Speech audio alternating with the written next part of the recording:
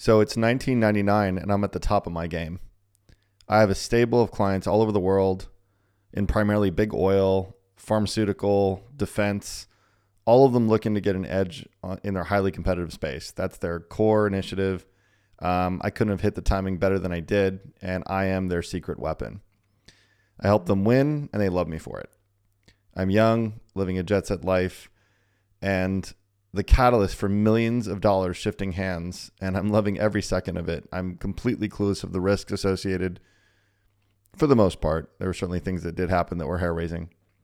But most of the time we conducted operations between Kuwait, London, and Dubai. The operations were becoming very challenging, each one sort of more than the next, and naturally more lucrative each time we would get a new client or new operation from the same client. As the sophistication grew, so did the skills and the talents required, not to mention the technology. And in many cases, I would negotiate to keep the equipment that was part of the project, which really helped me build quite the arsenal over time. I had everything. And for those in the industry, remembering the old days, I had everything from large Yagi and parabolic antennas, amps, pretty much every flavor of PCI MCI card you would ever need for war driving back when that was a thing. And then there was the very expensive gear like magnetic card readers and replicators, night vision, and laser microphones. Really kind of ancient tech by today's standards, but back then, truly bleeding edge. You simply just didn't have the same situation that you have today where you really did have to do things that were pretty unique. The laser mic stories are probably some of the best. Honestly, one of the most fascinating pieces of technology at the time, because most people didn't even know they existed. And you even say it today and you talk about laser microphones and people really have no idea what we're talking about. And really, to give you some sense of how these things were used, because I think it was one of the most fascinating tools we had in our arsenal, is that we would identify a boardroom or an office of the target organization that we were looking to solicit or harvest intelligence from. We would identify a location with a clear line of sight to the windows of that given office or boardroom. Generally speaking, we'd look for someplace ideal like a hotel, an apartment complex if we could get into one of the apartments, if that made sense. Less favorably, if you had to do something under sort of duress, you would work with like a parking garage. But setting up and with the equipment there and everything else, people driving by might give you a weird look between all the equipment that we had that we're pulling out of these cases, these Pelican cases. So it was pretty interesting. But basically the way this would work is you'd point the laser microphone at the window of the room, whether it was the boardroom or the office, in such a way where almost like banking off a pool table, where you'd bounce off the window back to what's called the receiver, and it was part of the laser mic's kit. And that usually was right next to the laser mic, just literally a matter of like a foot away from it, depending on the trajectory or the angle of the bounce. And that receiver would collect the modulations of that laser due to the imperceptible vibrations of the window of that office or boardroom that was caused by the conversations happening within the room. So that modulation was translated into a WAV file that we could scrub of any noise, especially of for example, the vibrations of the window in our room, because even the slightest little bit of noise or an air conditioner that would have been running could be imperceptibly vibrating the window of our hotel room or our apartment, which would actually skew the sound. But it's easy to scrub, and there you have it. You have a complete recording of the meeting that happened in the office or boardroom of the building, practically, half a mile away in some cases. It certainly had its limits, but it was pretty incredible. And that was immediately ready for transcription and information gathering. And the beauty of it is it required no incursion or physical access to the environment, which was a luxury at the time. So, those were really, really cool kinds of tools. I get asked a lot about what was some of the coolest stuff that we had at the time, and that was definitely one of them. But more often than not, it was probably something a lot more simple, like hiring a janitor of the organization that we were targeting to drop like a cell phone set to silent with an extended battery in the drop ceiling of the target room. after hours, whatever the case may be. We just had to make sure that we knew the date and time of the meeting so we could call the phone and record the conversation. It was incredible, just simple, but it worked. It worked very, very effectively. So quite frankly, I bet if you pop the drop ceilings of many of these large organizations, you might very well find some old dead Nokia 3310s out there, either by my team or someone else's at some point.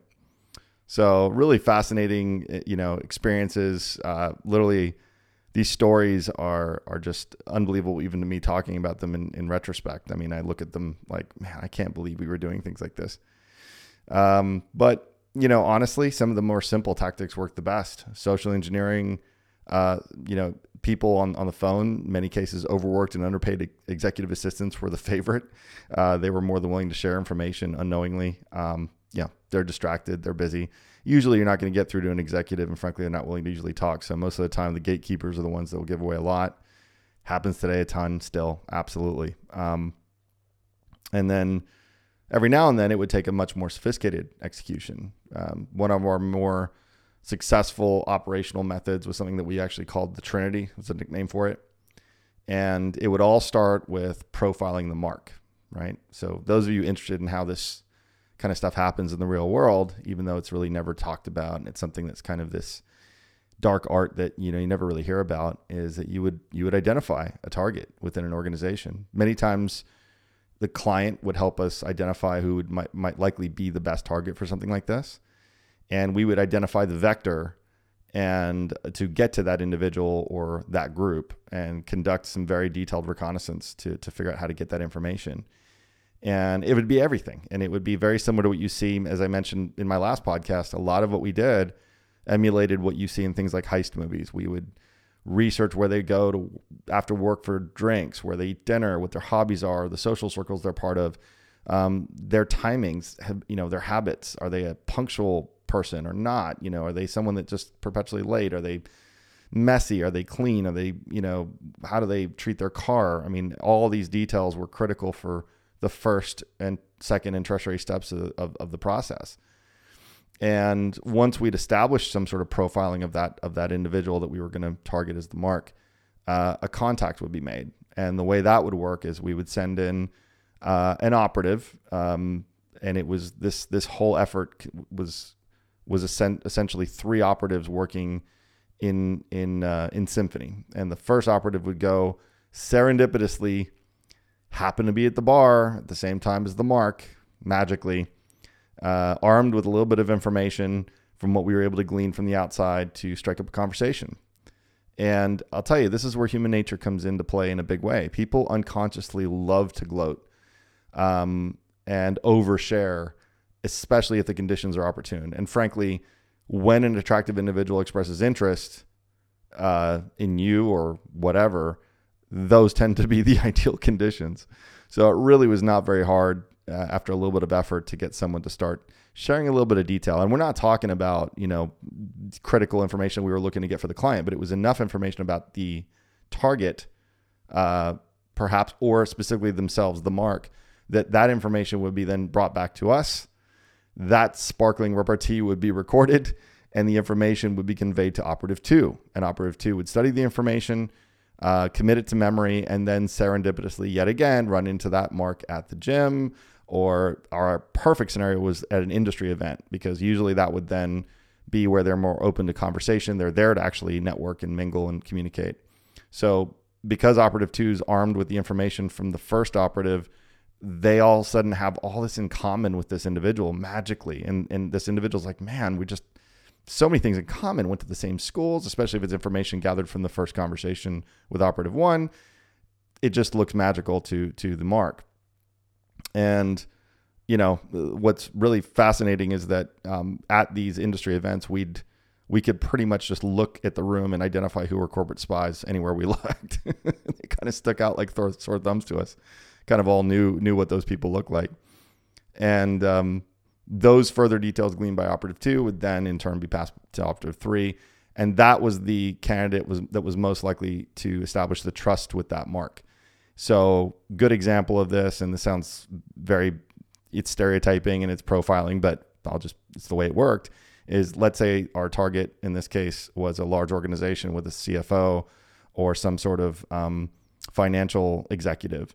Well, we would make sure operative 3 was an individual that would meet the specifications of someone that probably would know how to communicate that way. Like, we're not going to send in a Playboy model to speak about really highly sophisticated technical or financial issues. We would send in someone that looks more like the part so they could actually build trust and have a meaningful conversation. And then over the course of several days or weeks, that key intelligence was collected and utilized against secondary and tertiary marks inside the organization. So it's just a building process until such time we were able to fully get what was asked of us by the client.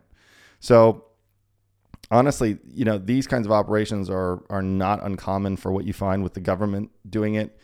We were doing it obviously in a private capacity for our clients, and it was fascinating stuff. And honestly, I mean, I could go on for hours on these engagements we were on, the kinds of tactics and methods we used. And I'll tell you, it was a long way from my first endeavor in Kuwait getting a hold of that information for our customer or our vendor to win. But it was incredible. Long-term engagements would also include things like getting our operative hired into the target organization. Yep, we would truly get someone in there employed by the organization that we were looking to solicit information from. And that was a long-term effort, but it was critical. Some of that much more challenging in today's world, honestly, between the background checks and all the information available to kind of research an individual, not nearly as easy as it used to be. So, I think that that's going to be a vestige of the past as time goes on here. So suffice it to say, business was going really well, and I was enjoying myself. And as with anyone that's doing really well with business, they want to expand. And so my next logical step was to start to bring it back to the States. Did a little bit of research and chose to move to Atlanta in 2001. And very rapidly got acquainted with the emerging cybersecurity community there. Really great opportunity at the time. There was a lot of growth in that specific area, and very exciting time. And just as I was getting my office established and client outreach established, 9/11 hit. Very sad time, very hard time for everyone. I think every one of us remember it in some capacity wherever we were at the time. And, outside of the incredible hit, to morale and a variety of other things, so were budgets. And, for what I was doing, which, while of course in my mind, it's probably the most important thing a company can do. It was sort of a luxury item, to have a competitive intelligence professional available to solicit information so they can win. So a lot of those budgets were frozen or diverted. And, so, challenging situation. And that was something that universally hit the world. It wasn't just in the US. I think everyone sort of hunkered down a little bit to say, all right, how are we going to handle this and reassess their priorities and everything else. And fortunately, it definitely was a tough time for everyone, including my fresh business in the US. I hadn't established a name.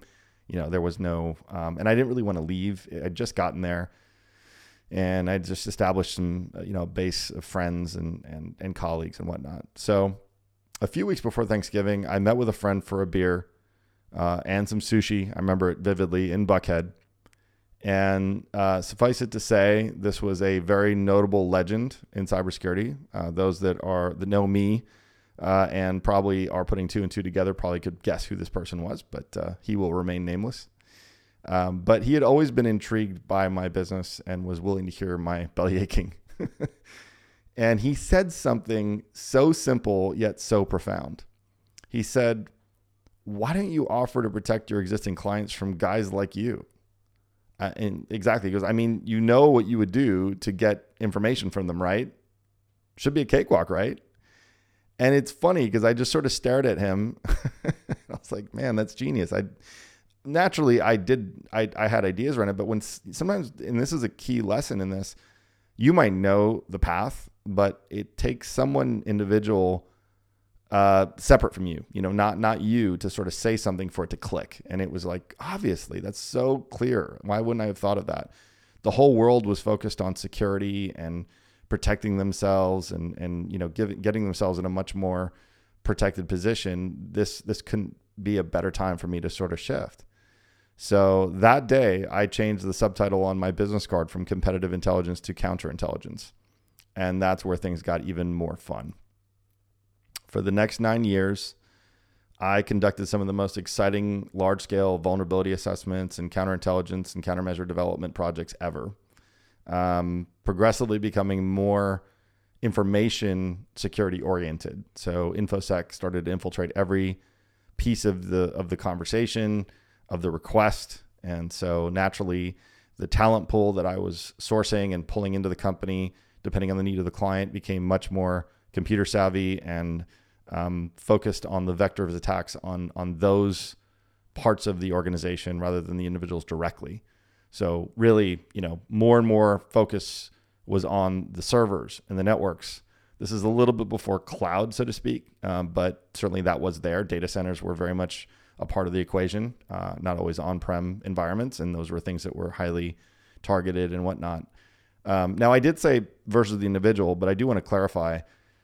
Today, even a single login and password harvested from the right individual is generally all a skilled threat actor needs, rather than exploratory surgery hacking, which is noisy and expensive. So quite frankly, some things never change. Maybe just the speed with which they happen is probably what really changes in this case, especially with technology.